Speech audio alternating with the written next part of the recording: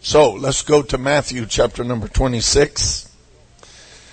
While you are turning there, I did bring some books, and I have 3 books we've written. I'm working on a 4th. It's going slow go.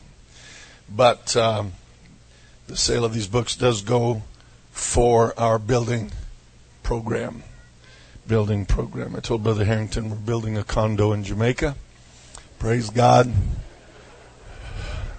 Just teasing it. Time we get done with our building program, I wish I was in Jamaica, but it is a church building program, and they're out there, and if you buy all 3 of them, it's an even $30. And if you don't, they cost $25 each. Praise God. Just teasing. Anyway, there's a good brother going to help us out there, and if you get one, I'd be, and you'd like me to sign it, I'd be happy to sign it. If you take any book that I have written, and it's a signed copy, and you go to Walmart, they'll sell you stuff. Praise God. So, that's the way it works. Hallelujah. If you show it to them, they get real quizzical, impressed looks. Then they want your money. So anyway, here we go tonight. I feel the presence of the Lord, and I do believe He's going to help us. Matthew chapter 26, beginning at verse number 47. And while he yet spake, lo, Judas, one of the 12, came, and with him a great multitude, with swords and staves, from the chief priests and elders of the people.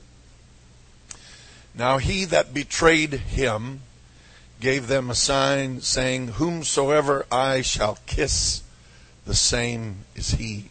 Hold him fast. And forthwith he came to Jesus and said, Hail, Master, and kissed him. And Jesus said unto him, Friend, wherefore art thou come? Then came they and laid hands on Jesus and took him. And behold, one of them which were with Jesus stretched out his hand and drew his sword and struck a servant of the high priest and smote off his ear. Then said Jesus unto him, Put up again thy sword into his place, for all they that take the sword shall perish with the sword.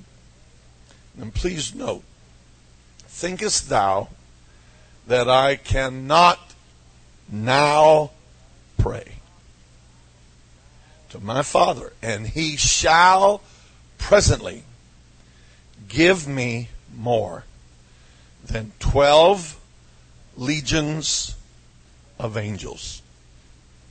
Shall give me more than 12 legions of angels.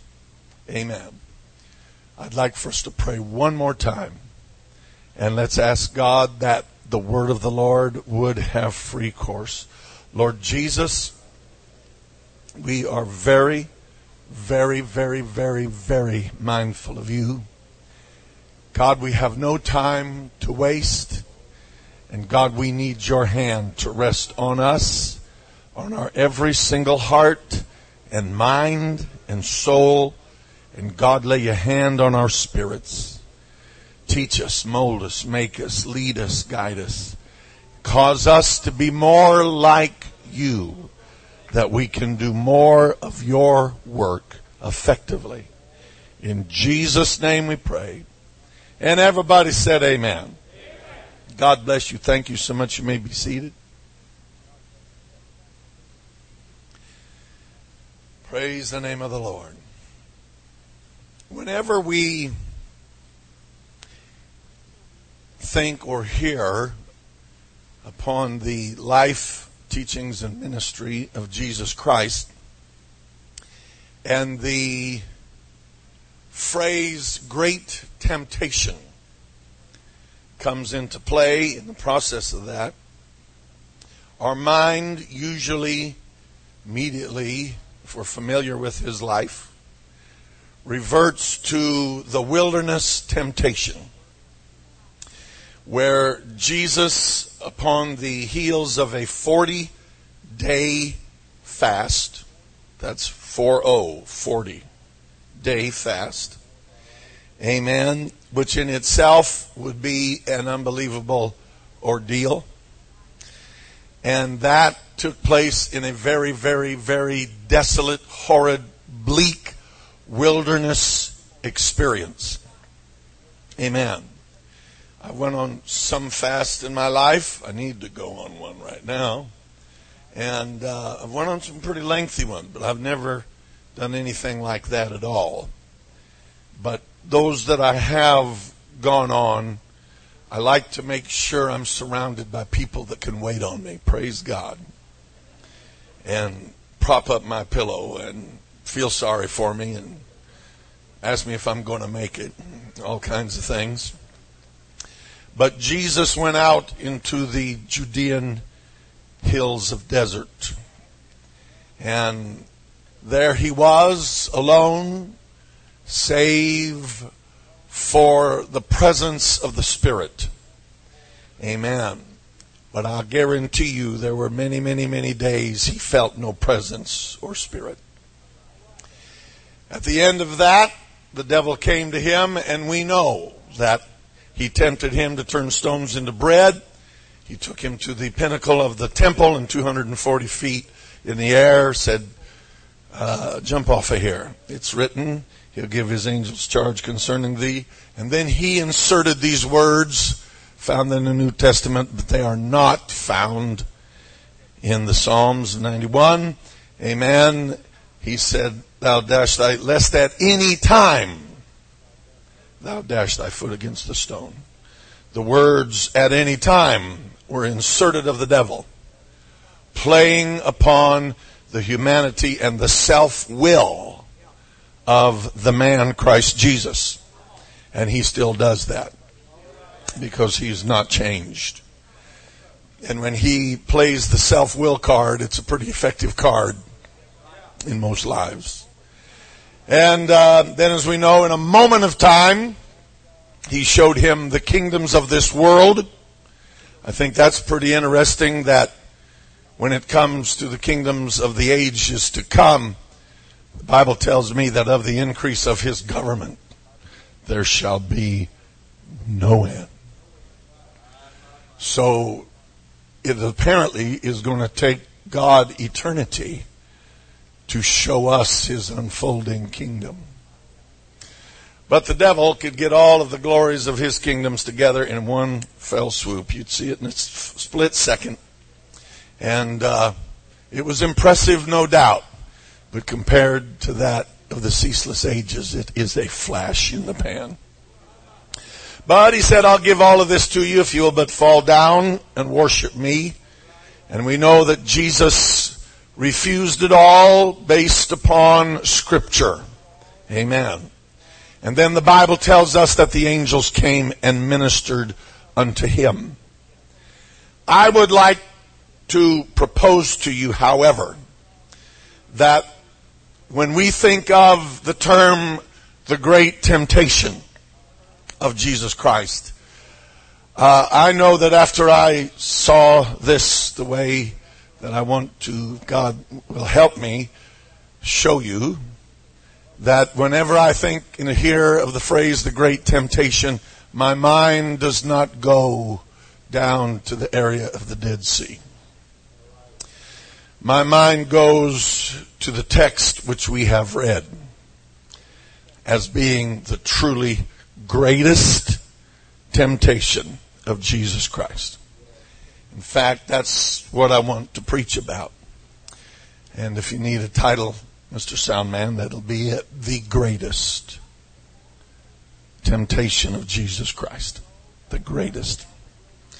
We know that while the wilderness was horribly bad, there is no record in that 40-day ordeal of him praying as it were great drops of blood.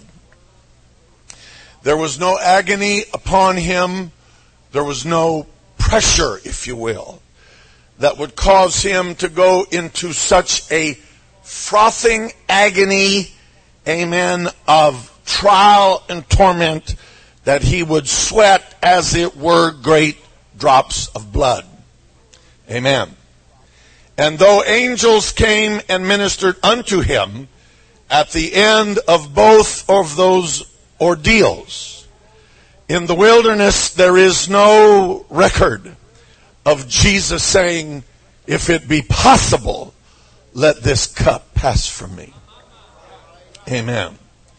So this was a special time. Amen. In an exceedingly, obviously, most special life that ever lived.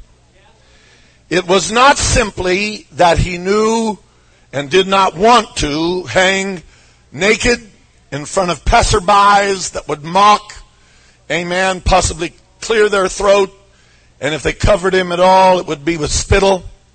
It was not, amen, that he might possibly be covered with blood that would be dripping from his back and from his crowned head. It was not simply, amen, the blood that would be pumped out through pierced hands and pierced feet. And all of those things, we know, amen, if they were facing us in just a couple of hours and you knew it was coming, you'd be a troubled man. You'd be a troubled woman. Amen. Yet for all of that, he was somewhat prepared. He had spoke of that day often. He had known about it probably at least from the time he was 12. And in Hebrews 12:2 we find that who for the joy that was set before him, that is beyond the cross, because of that he endured the cross. And he actually despising the shame. One translation puts it this way, thinking nothing of the shame. Another says caring little for the shame. And another yet says he reckoned as nothing the shame that was set before him, because he knew the joy that was beyond the torn veil. Amen. So I don't really think that it was all those factors, though God knows unbelievably weighty factors they are. I do not believe that is what would term this in his mind the great, great, great temptation.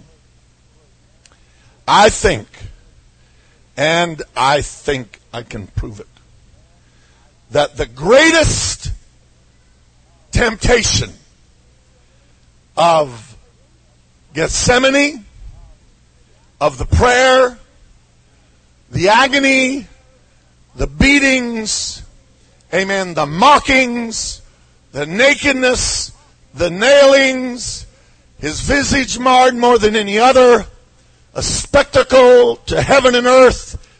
Beyond all of that, the greatest crucible, amen, upon which he had to surrender his will was based on the fact, and this was his greatest temptation, he knew, he absolutely knew he could get out of it and be totally justified. And who could have condemned him or blamed him? You say he had to go through it. Well, who says he did? Amen. I think he shows us that he didn't have to.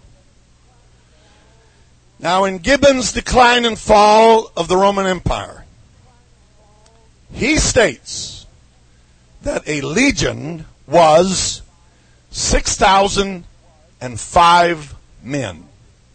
That's in Gibbon's Decline and Fall. There's been a lot of speculation how many a legion was. He states a legion of the Roman Empire was 6,005 men. Jesus, when Simon Peter made his move, and he brought out the sword, and he took off the ear of Malchus, the servant of the high priest.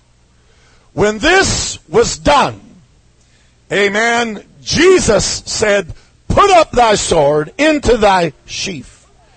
Don't you know that I can right now pray to my Father, and I could have 72,000 30-plus angels at my instant disposal? All I've got to do is ask.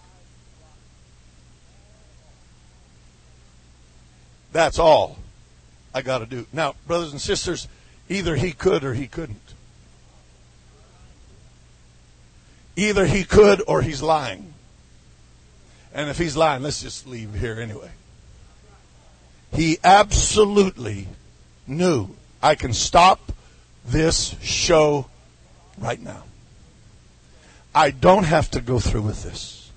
All I've got to do is utter a prayer, and it'll be far less than Elijah's 64-word prayer, and say, send the legions of angels now. And it would be over.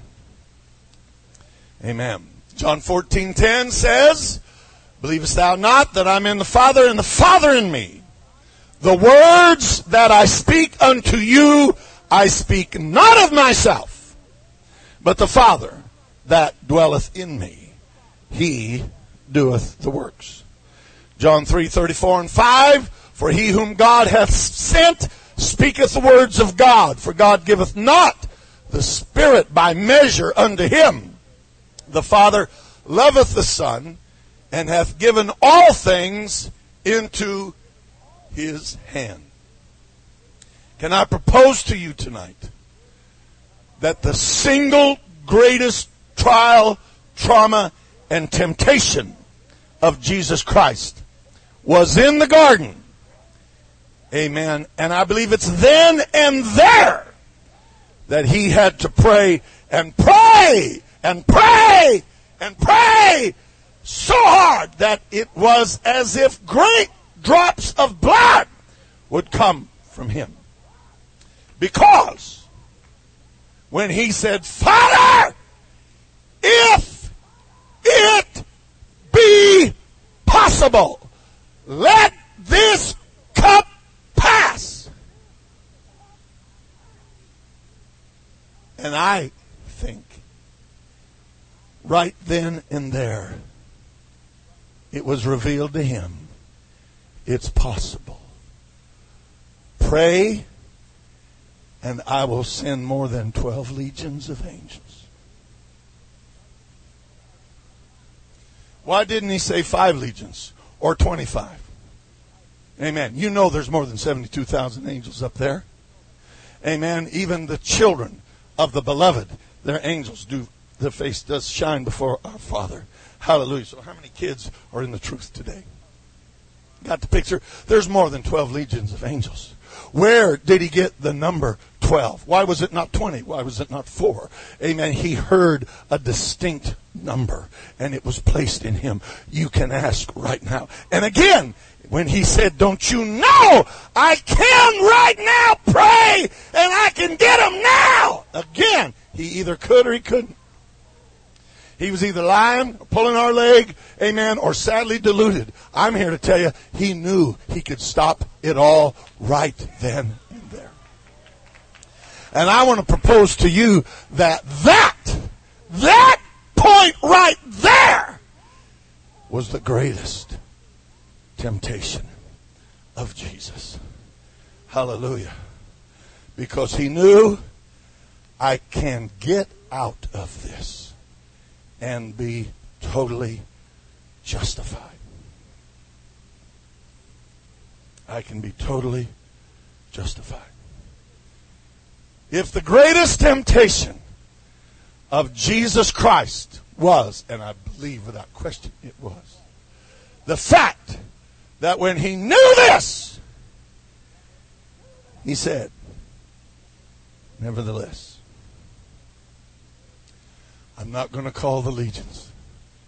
You've told me that I could. I could have more than 12 right now. All I've got to do is say the word. But I'm not going to do that. Holy, harmless, undefiled, no fault in him. There was no reason he had to suffer like that. But isn't it something that he who knew no sin became sin for us? That the likes of you and I could become. We know so much sin, but the likes of you and I could become the righteousness of God by him. Hallelujah. And as one translation puts it, amen, God treated him the way we deserve to be treated. So that now we are treated the way he truly deserved to be treated. Isn't it something? Amen. Every now and then, my mother or my brother or my sister-in-law, amen, in Pueblo, Colorado, my old haunts, they will go about and in the process of writing a check or putting a credit card or whatever, there'll be a teller or there'll be, amen, someone at the counter, and they'll see the name Booker. And even to this day, now it used to be, they would say, are you related to Larry Booker? Yeah, it's my brother-in-law or my brother or my son. And they would say, what's he doing now? And they expected to hear that I was in a mental institution or a penal institution or I was in the grave. Because I was headed one of three places as fast as I could go. And my mother and brother and sister-in-law would say, well, actually, he's pastoring a church in California, has a wonderful wife and children and doing quite well.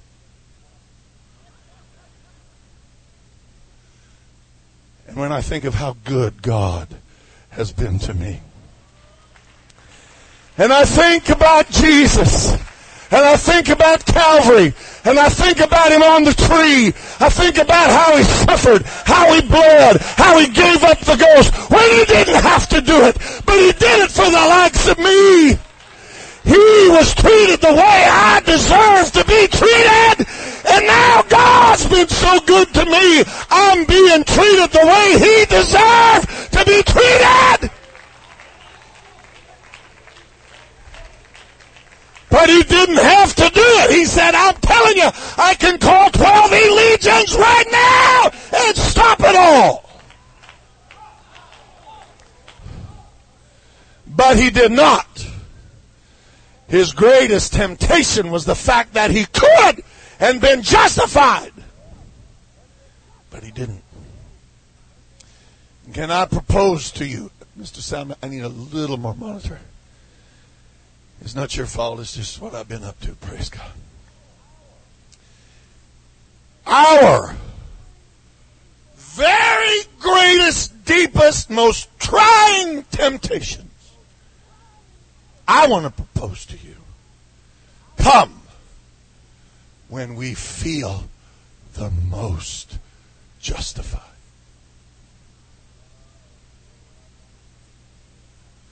When there's no justification, when there's no semblance of it being right, when it's such a black and white issue of right or wrong, those can be big depending on where you are spiritually.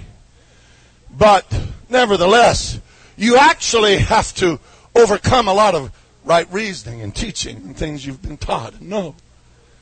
Amen. You have to wade your way past conviction and on and on and on. But when you could be so justified, and when there are others that would pat you on the back and say, well done, and when there would be others that would say, I don't blame you, and when there would be others and say, it's about time, when you feel, amen, that the situation has risen to the place that you would be most justified, can I tell you, those are the hours and moments of our greatest temptations. That's when we must be so careful. Amen. And again, I think we can go to the word of the Lord and see times and places and situations in the roads of life. One quick cursory glance. Amen. The story of Abraham. And not story as of fable, story as is of factual happenstance. When the Lord one day said to Abraham, take thy son, thine only son Isaac, whom thou lovest. And he could have said, whom you waited for 25 years to receive. And since he's been born, you have doted upon, and who has become, as it seemeth to me, the apple of thine eye. This promised child. Amen. And how old the lad was is anybody's conjecture. But he wasn't a little toddler. He was old enough to carry enough wood up to the top of that mount that could burn him to a crisp. Amen. We're not talking about a little bit of kindling. We're talking about a stack of wood. And if a boy can carry up that kind of wood, that boy could also throw off the restraining arms of his father. And say, Daddy, you have taken this religious thing a little too far. And Daddy, listen, I've heard a lot of stories about how I got here. And a lot of the miracles behind it. And I've heard Mama and I've heard you brag about it, amen, to everybody that's willing to come by and spend some time. So for it to come to an end like this, I think you've gone over the edge. Do you understand? It was not just Abraham being tempted, but it was Isaac. And it was not just fatherhood, but it was sonship.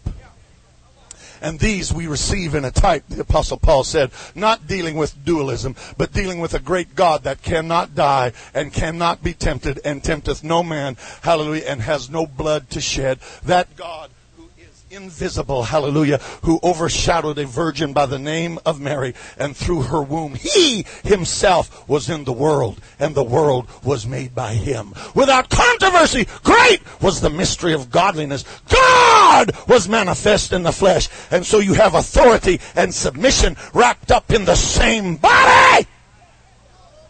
And God that could not die through the auspices of that humanity could taste death for every man. And God who tempts no man and cannot be tempted, that God could in all points be tempted through that man. And God that has no blood to shed would shed the sinless blood for the sins of the world through that man.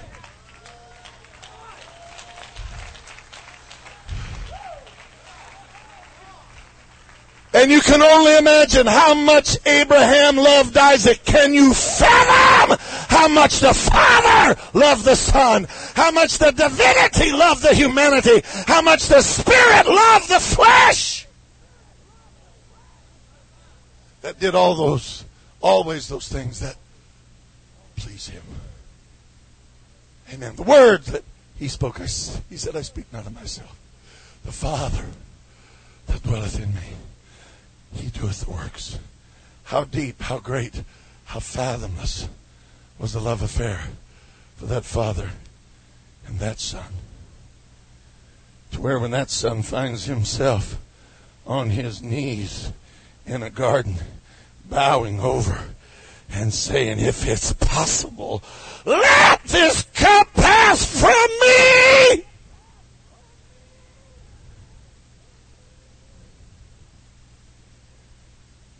Can have more than 12 legions. Just say the word.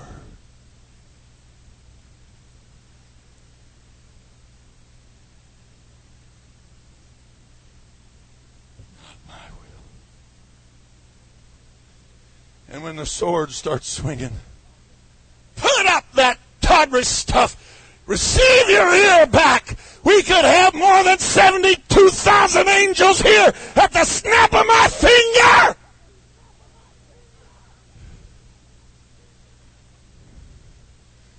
But there's something bigger than my ego. And there's something more important than my flesh. And there's something far larger than how I'm about to appear to humanity for a brief few hours. There is an eternity of ever unfolding glory the increase of which shall see no end, that hangs on this decision that I have the right to make. And Isaac could have said, Father, you're over the edge, Dad. And the father could have said, but God, He's my promise. Of the 10 great trials of Abraham. Amen. We won't go into them, but there's 10 great trials of Abraham. By far and away the greatest was taking that boy. And if there was ever a time when he had to struggle, it had to be at that one. When he would feel the most justified. All he'd have had to do is say, God, you're no better than Chemosh. If you do this, the Moabites are as good as we are.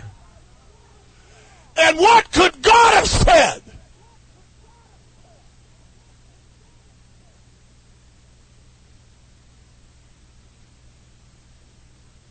Thy will be done.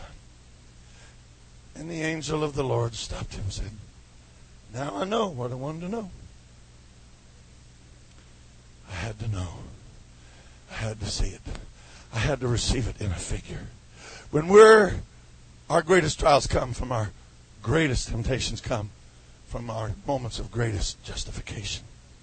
Such as Moses, that could leave, I'm telling you, could turn his back and walk out on Pharaoh, on the palace, possible throne, the wealth, the riches, the grandeur, the glory, the obeisance done to him all his life.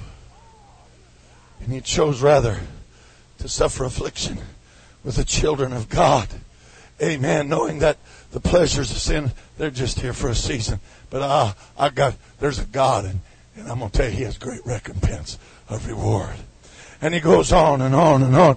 And we know the story and the backside of the desert for 40 years and the disenchantment and disillusionment and thinking of the broken dreams that whatever happened to them, where did they go? I thought it was God. I guess I was so wrong. How could I have been so wrong? I'm an 80-year-old bent over man. Amen. And it seems like life has passed me by. But we know the burning bush. We know, amen, the rod. We know the Red Sea. We know the 10 plagues. We see it all.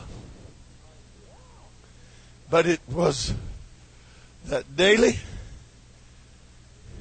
incessant,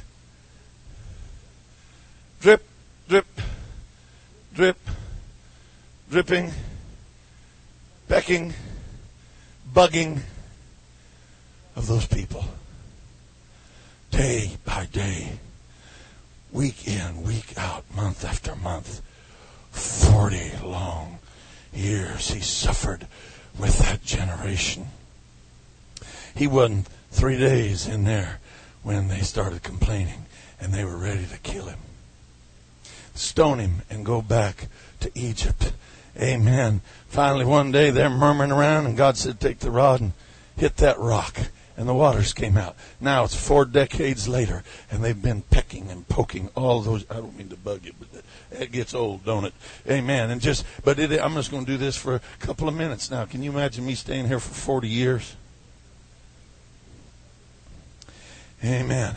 And there they are. And it goes on and on and on. And one day they're thirsty again. And they're back to clamoring. Why didn't you just let us die in Egypt? And God says, take the rod, go back to the rock, and speak to it. But make sure you take the rod. God told him to take the rod and go back to the rock and speak to it. So he's got the rod in his hand. Amen. And God told him to get it, so he got it. And he's standing there. And he's looking at the sullen faces and the jutted jaws and the furrowed brows and the smirks and the haughtiness, the insolence and the unthankfulness that is reeking from a congregation that is so soon to forget the sacrifices of a man and a God and a generation. And he's looking at them, and they're clamoring yet one more time, amen, about the bogus business of following this God and this so-called man of God. And God says, speak to the rock, they'll get their water. And he looks at it. He said, you bunch of rebels! And he smote the rock. And the water came out. And they jumped up there and they started lapping it up like dogs and having themselves a time slurp. No thanks, no appreciation. He's feeling better. He didn't get it all off his chest, but he got a little bit of it off. While he's walking away, the Lord says, Moses, yes, I didn't tell you to smite the rock. No, you told me to take the rod and speak. I didn't tell you to smite it. No, but you did the first time. I didn't tell you to smite it the second time. I told you to speak to it. But did you see the looks on their faces? Did you see the insolence and feel it that filled the air? The look of their smug, indifferent, cold, hard countenances. I got carried away. I got mad. I'm sorry.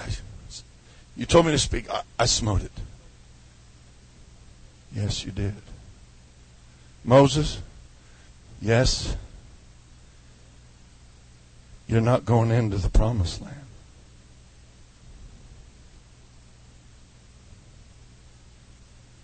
What you've dreamed for and worked for, and labored for and given your life for, days and months and years and decades, you're not going in. I'll take you up to Pisgah and show you a good view. That's the closest as you're ever going to get. You're not leading them in.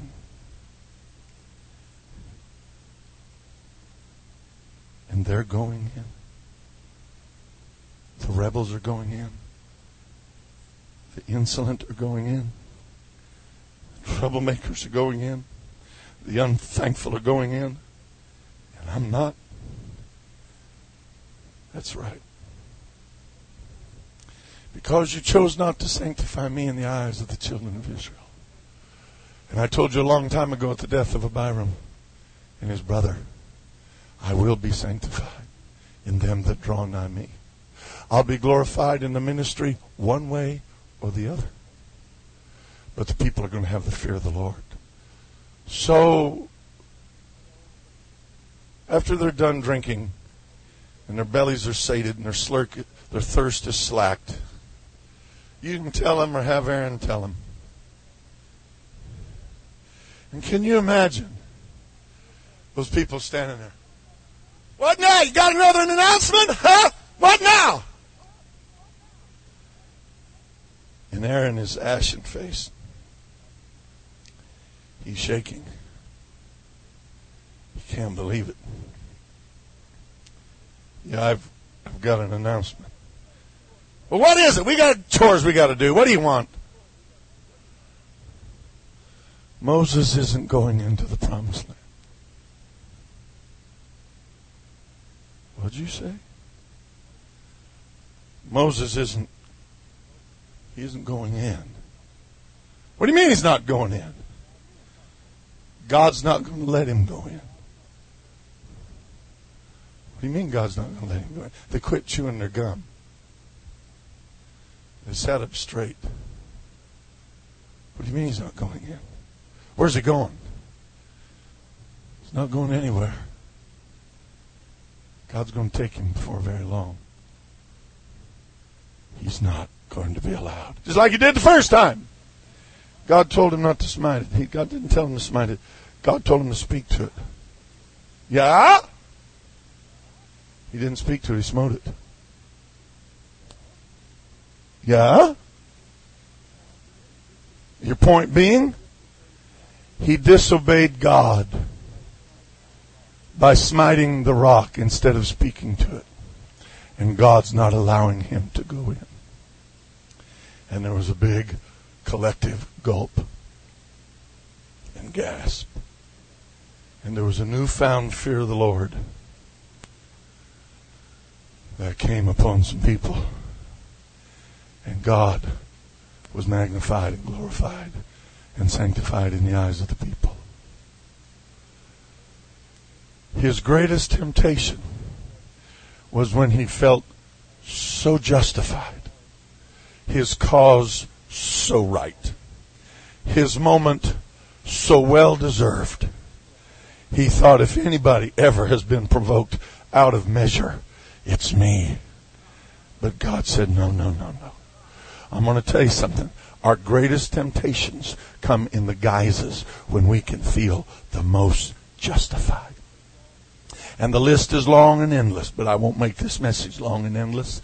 We could talk about Joseph and talk about his brothers. Amen. And the closest the man ever came to losing it, amen, was not in Potiphar's house, and not with Potiphar's wife, and not in the bitterness of the prison, amen, and not in the rancor over his brethren casting him into the pit, amen. The closest he ever came was when 10 older brothers come staggering in, famished and starving, amen, from a dearth upon the world that he had seen coming a long season and put in store for. And the closest that Joseph ever got was when he had his brothers jumping through some hoops because, come on now, pay back some medevac. I remember the pit, and yet in the midst of that, when a brother would say, this is the judgment of God on us because of what we did to our brother Joseph, he would break. He'd get up from the throne. He'd go off to the side. He'd cry. Our greatest temptations, our greatest trials come when we've been provoked the most. And we feel the most absolutely justified. We could talk about David. Can I tell you something? Amen. His greatest temptation was not Bathsheba. You say it was his greatest failure. That was simply a moment that revealed a time of his greatest weakness. I'm going to tell you the greatest temptations he ever faced was when his back was to the wall and the knife was to his throat. And there was a man hunting him like a flea on the back of a dog.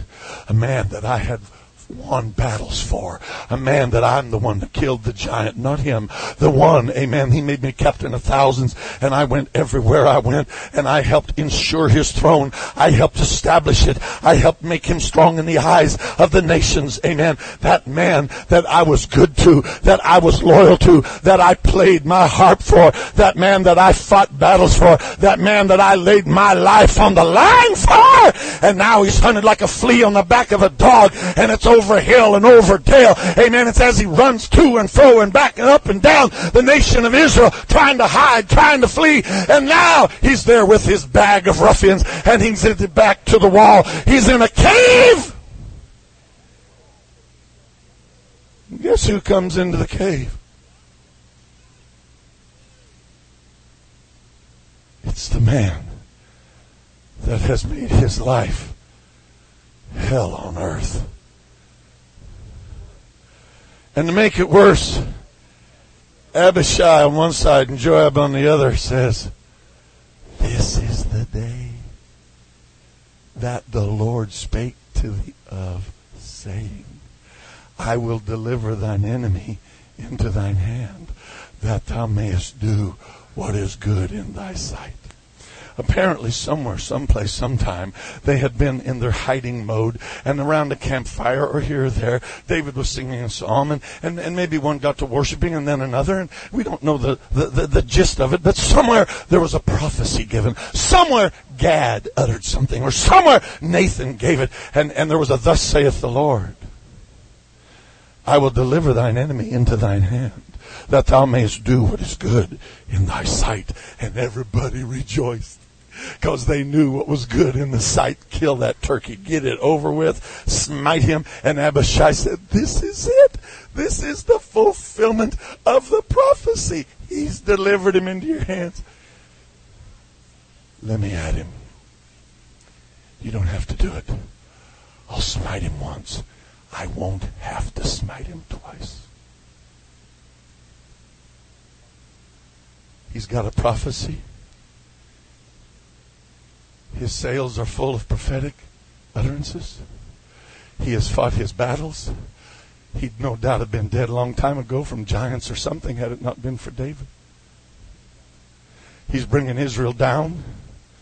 The misery of his household. The misery of David's world. God told him he'd bring him into this moment. Can I propose to you, the hour of his greatest temptation was when he had him where he wanted him. And he could have brought him down to the grave in one fell swoop. He could have placed a crown on his head, and who would stop him?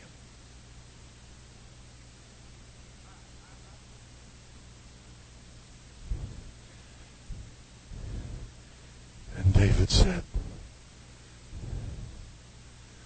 no, there's a verse back there somewhere. I'm dusting it off. It says, thou shalt not touch the Lord's anointed. God will bring him down in battle or the way of man. But God forbid I touch him. God forbid. But that is what I choose to do. That is the fulfillment of the prophecy, that I will do that which is right in my sight. And what's right is for me not to touch him. Our greatest temptations come, amen, when we have the greatest justifications. I could stop right here. In fact, we could have a moment of silence and let you start filling in the blanks of things you're facing, maybe even as I speak, of things that maybe you have thought about doing.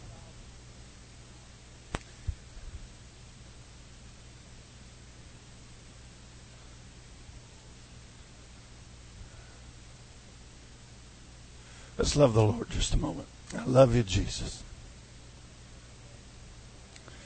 I love you, Jesus. I love you, Jesus. I love you, Jesus. I love you, Jesus. I love you, Jesus.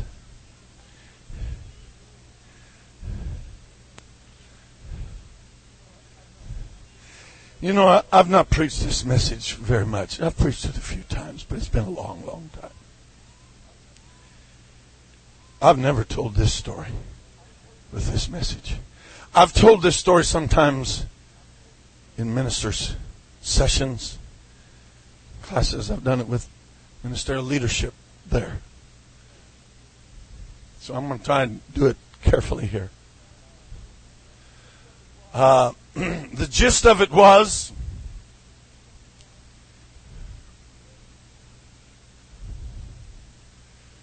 I had a group of men who were out to make my life a little bit on the miserable side.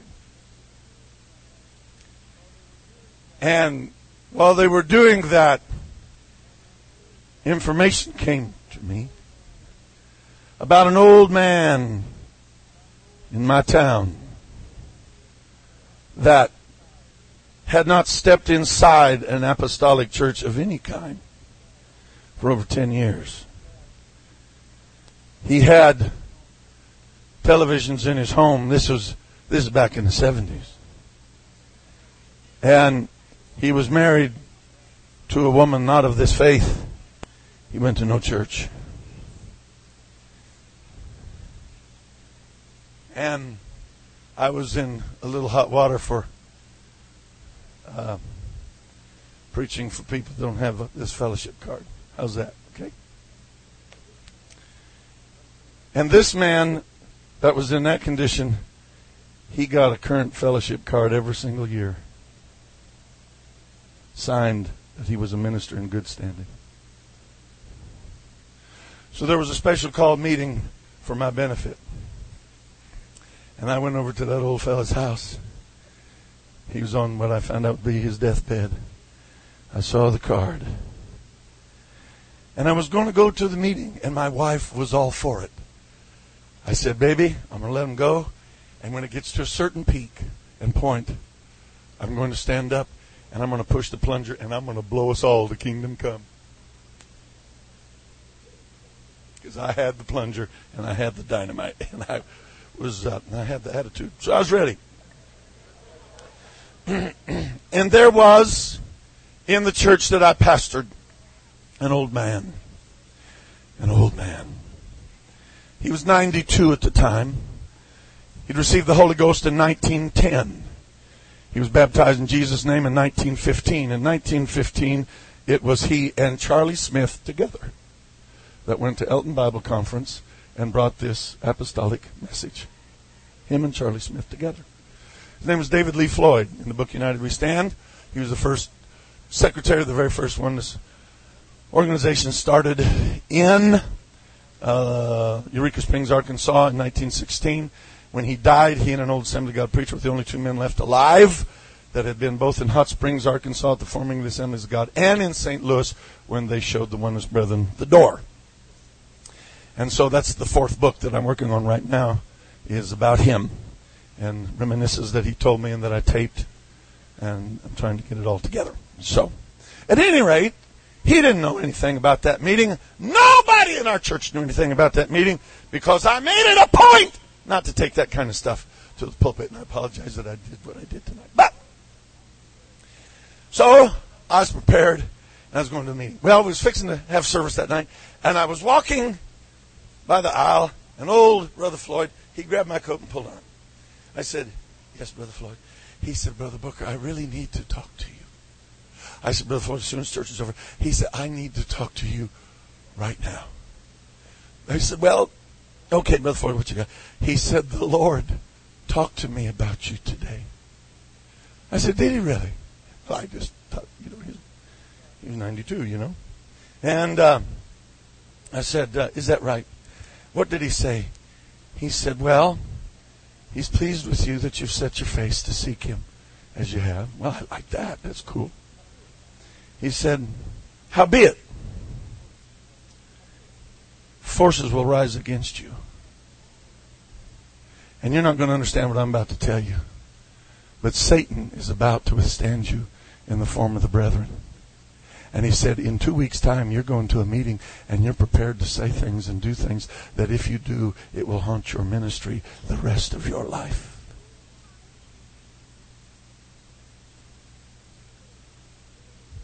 And I got down on one knee, which was easier back then. And I thought, somebody has been talking to people in my church. I said, Brother Floyd, I want to know now who you've been talking to. He got big old tears in his eyes. He said, I've been talking to Jesus.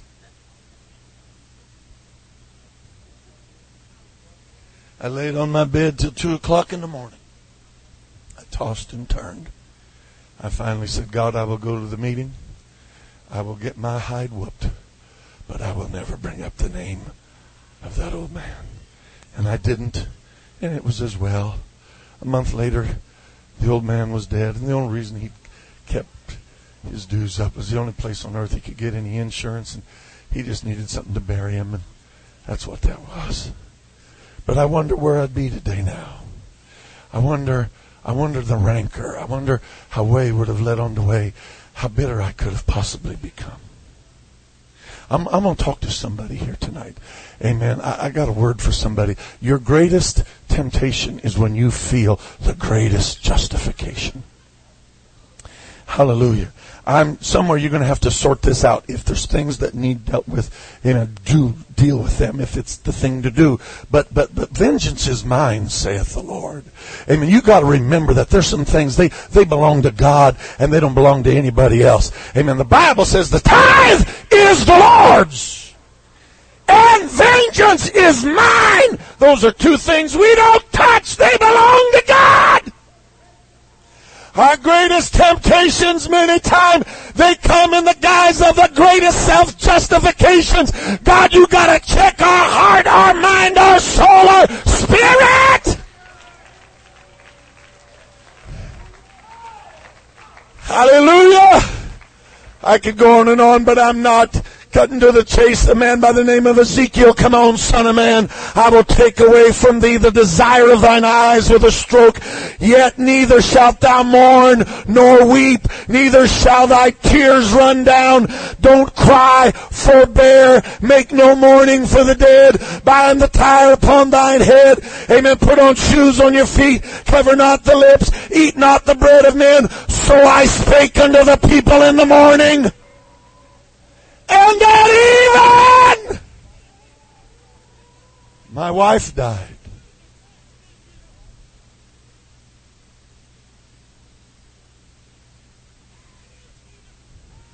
And I did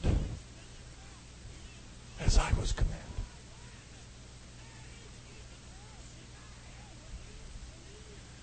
How do you think the man felt? The Lord has given him all this instruction. I'm going to take the weight of the desire of your eyes in a moment. He doesn't know. At evening time, when the sun set,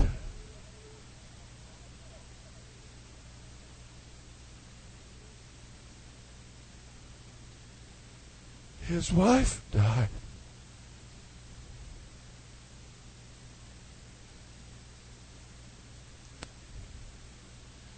Who wouldn't cry? Who wouldn't mourn? Who wouldn't cover their face? Who wouldn't sigh?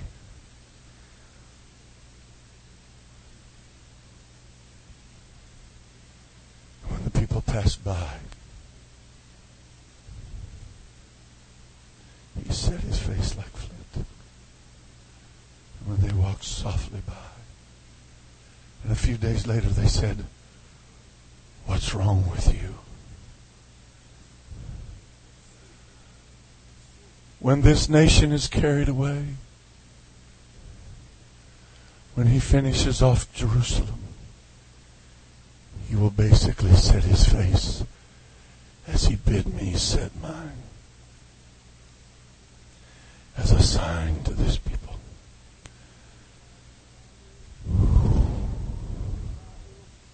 When Nadab and Abihu went into the tabernacle, offering up their strange fire, Scripture lending itself that possibly they had been inebriated with wine. Whatever all the strange fire was, it was fire not wanted, ordained, called for by God. And in the midst of it, the Bible said, a fire fell out on those two boys. And the Bible said they were consumed. Isn't that something? They were consumed. There wasn't enough left to pay attention. But the Bible said they carried them out in their garments.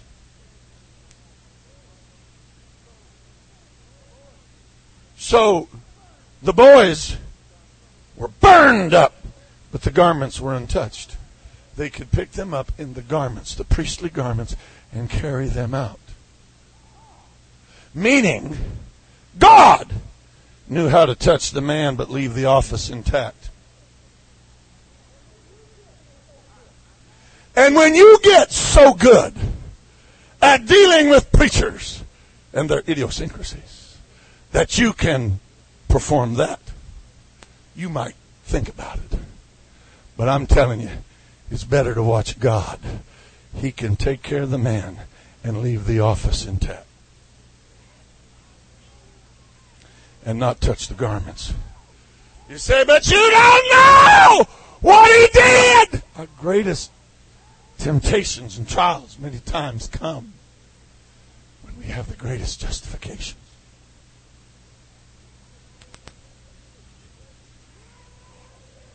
You say, you don't know what he did to me. You don't know the bad preachers I've met. Well, I got a word for you. You don't know the bad saints I've met. For every bad preacher you know, I know 10. And for every bad preacher I know 100 bad saints. But I know great godly saints, and I know great godly preachers, and that's God take care of that.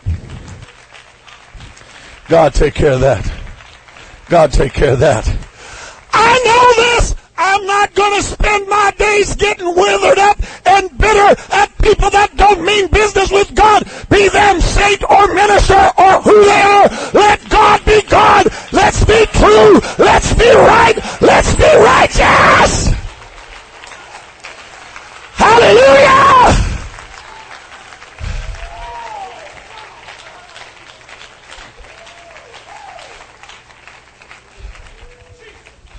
I received a phone call here a few years ago.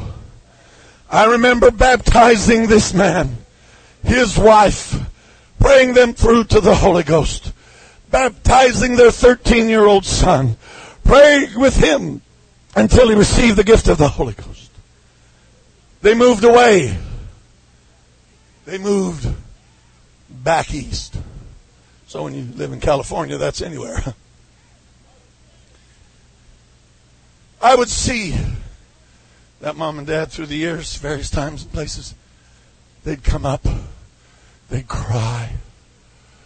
They would thank me. They loved me. There wasn't one time we ever saw them they didn't thank me profusely for the foundation we had, preached to them, etc. One day they called me. It had been 5 years. Their boy Matthew was now 18. They begged me. They pleaded with me. Please, please, you've got to talk to Matthew.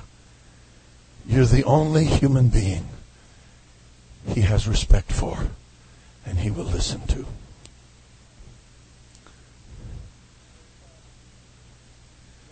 They had gone to a place I really wish they hadn't have gone. I said, what's he doing? He's smoking. He's drinking. He's dating a girl of a denominational background. She says she's a Christian. She don't even live by what very tiny, tiny little bit that denomination that's not in the truth lives. And that's Matthew's girlfriend, and this is Matthew's life. Nobody can reach him. Nobody can talk to him. But he always loves you. And to this day, he speaks so highly. Would you please call him? And so I did. Matthew, how you doing? I'm fine. You know, Matt, let's just cut to the chase. You probably know why I've called. Yeah, I probably do.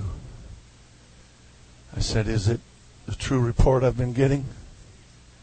He said, well, Brother Booker, depends, of course, what you've been told. I said, are you smoking? Quietness.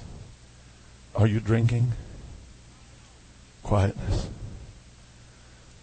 Are you dating a girl that doesn't love this biblical apostolic truth? He said, Brother Booker, I'm going to answer you, but please, before I do, can I ask you some questions? I said, yes. Brother Booker, is television still wrong? Is it wrong to watch things that are on television, video machines and things that? I want to know, Brother Booker, are those things wrong? The things you taught me, are they right or are they wrong? I said, I'll answer you and I won't hesitate, but I do want to know, has your mother and father allowed that in their home? He said, no. Brother Booker, they live and teach everything you ever taught. My mom and dad love God. They have not wavered.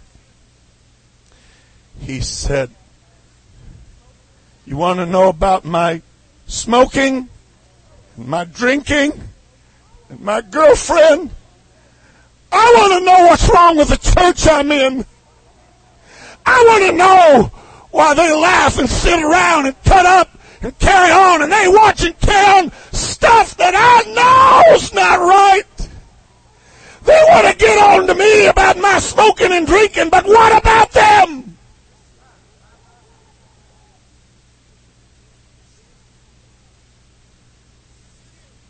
And I said, Matthew, you listen to me, boy, and don't you ever forget what I'm about to tell you. I don't care if the whole world spits in the face of God. It does not give you the right to do it.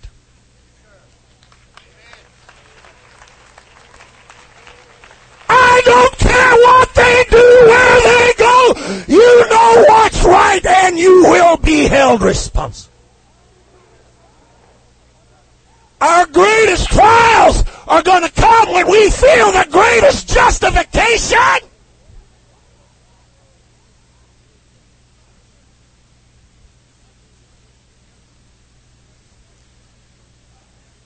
Say, Brother Booker, I was enjoying this till now. I wonder why. Come on now. Come on now. We're going to get real with God or not. There's got to be something in us that says, God, I don't care what the whole world's doing. I don't care what... Listen, my Bible, let God be true and every man a liar. I want to live for Him. I want to walk with Him.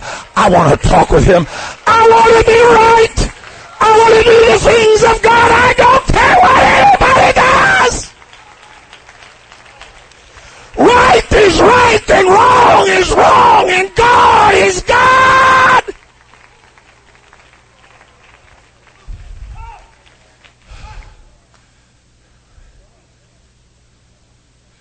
How far? Young lady in our church, Naomi. She joined the ROTC. I didn't know she was in the ROTC. She's in a public school. We have a Christian school. I tell our parents, I said, look, it's not my responsibility to teach your children. It's your responsibility to see that they get an education. And if they're in public school, that's fine. This is what you're going to have to do. Be with them, do this, da-da-da-da-da. If they're in a Christian school, whatever. Naomi's in a public school. And public schools, where I live, is where the devil walks their dogs. And in the ROTC, she said, I'll join, but I will tell you this. I will never, ever wear anything but a skirt to the bottom of my knees. Ever. I said, sure, that's fine. And they allowed her to do that. But after a while, she was so good, and she became this, and she became that. And they called her in one day and said, listen, the troop is fixing to go, and they're going to be a marching band, they're going here and there. And Naomi, you do have to wear slacks. And that's the way it is. She said, well, I guess I just won't be able to go to that activity. Well, yeah, if you don't wear slacks, you cannot go. Well, I understand. That's fine. I just won't go. No problem. They came back a couple of days later, said, you have to go. You have to wear slacks. Well, I won't go. If you don't go, we'll see to it you lose all the credits that you've garnered. She said, well, if that's what you have to do, I understand, but I'm not going to wear slacks. A couple of days later, they said, we want a meeting with your pastor and your parents. She said, well, that's fine. I'm sure they'd be happy to come. She said, but I want to tell you something. This has nothing to do with my pastor or my parents. This is me, and it's my conviction. This is me. This is me. They came back. You will be dismissed completely from ROTC.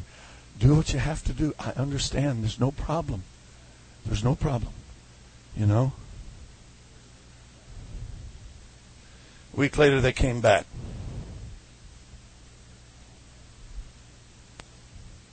All right. You can wear your skirts. In fact, all the girls of the troop have come to us. Every one of them. And they have said that as long as you are in ROTC, they will never wear slacks again.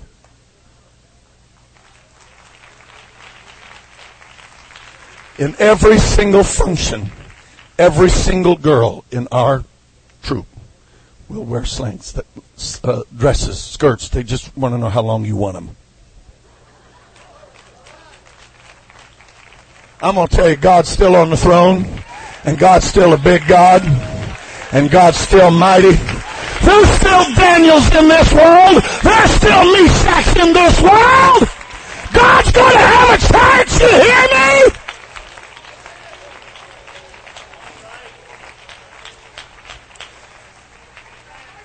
And I'm about to close. Musicians, come. Don't play. Just give us hope. Amen. You can be seated. That's my last scenario, I think. Got a friend of mine, pastors a church in Oklahoma. Good man, good church.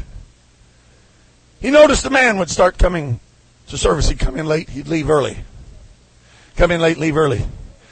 Never had a chance to meet and get a hold of him. Then he began to notice a new check showing up. Tithes, offerings. It had to be this man. He'd come late, he'd leave early. One night, the pastor said, let's all stand, let's turn around and shake hands. And he made a beeline back there. And the guy said, well, I wondered how long it'd take for you to catch me. He said, Pastor, listen, I'm just going to cut to the chase. Let me come. Let me pay my tithes. Let me give the offering. I'm never going to be saved. I know what it is to be saved. I'm not saved. I'll never be saved. And just let me come and do that and partake of services. Long story short, many sessions later, the man tells him why he will never be saved. He said, I will never be saved because there is a preacher and I hate him. I will die hating him. He will die with my hatred upon him. If I could, I'd love to get my hands on him. I hate him. I abhor him. When he finally got it out of him, why? He said, I was raised in church. My sister was a lovely, beautiful girl. She was engaged to a preacher, and he named the preacher, and that preacher is a very good friend of mine. And said they were engaged to be married. And one day, this old preacher got a hold of my sister's fiancé and started telling them a bunch of junk and a bunch of lies about my sister. And that young preacher broke up with my sister, went on, married somebody else, became very successful. My sister! It killed her. It shattered her. She had a broken heart. She finally left the church. And while she was in a backslidden state, she died. And said, now she's in hell, and I will hate that old preacher as long as I live.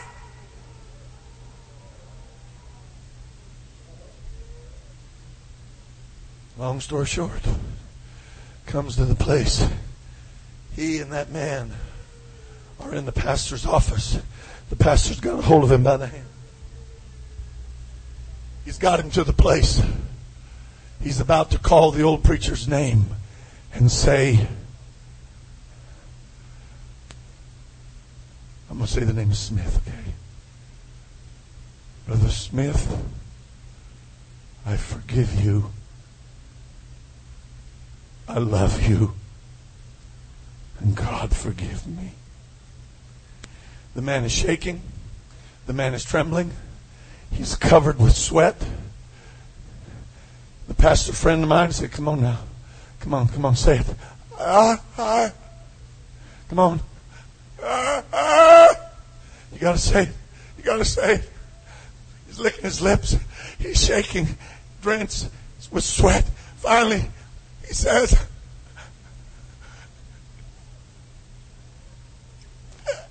Pastor Smith, I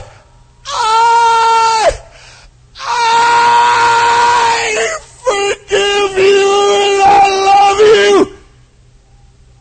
And when he said it, I don't mean to be gross or graphic, I'm talking about how bad things can get in a person's life. He fell in a heap on the floor. He urinated, he defecated, and he vomited all at once. And he lay there on the floor in that wretched condition, sobbing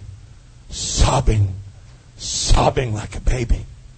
The pastor got down with him in the stench and the smell and prayed. Oh, the man sobbed and wept until he finally prayed him through to the Holy Ghost again.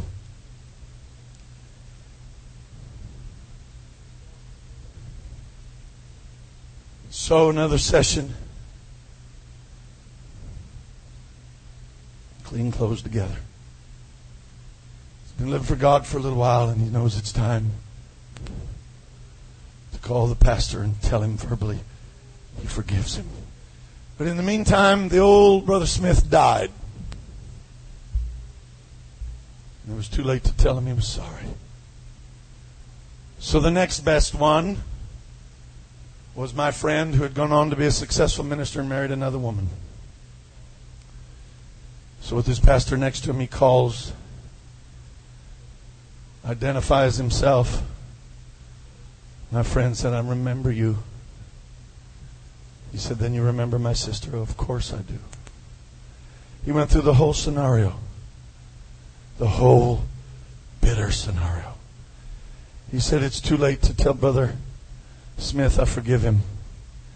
So I have to tell you. And I mean it. I'm sorry.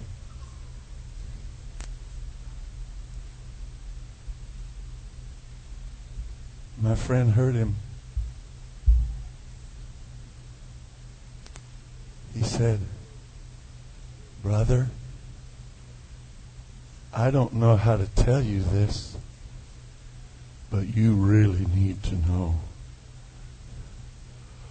Old Brother Smith never said one single word to me about your sister ever in his life. The reason I broke up with your sister is because I was praying and fasting, and the Lord God spoke to me one day, and I laid on the floor in bitter tears, but He gently but surely let me know she's not the one for you.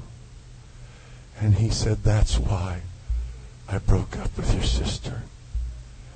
And the man on the other end of the line, when he put the phone down, said, I've thrown away 25 years of my life over something that never even happened.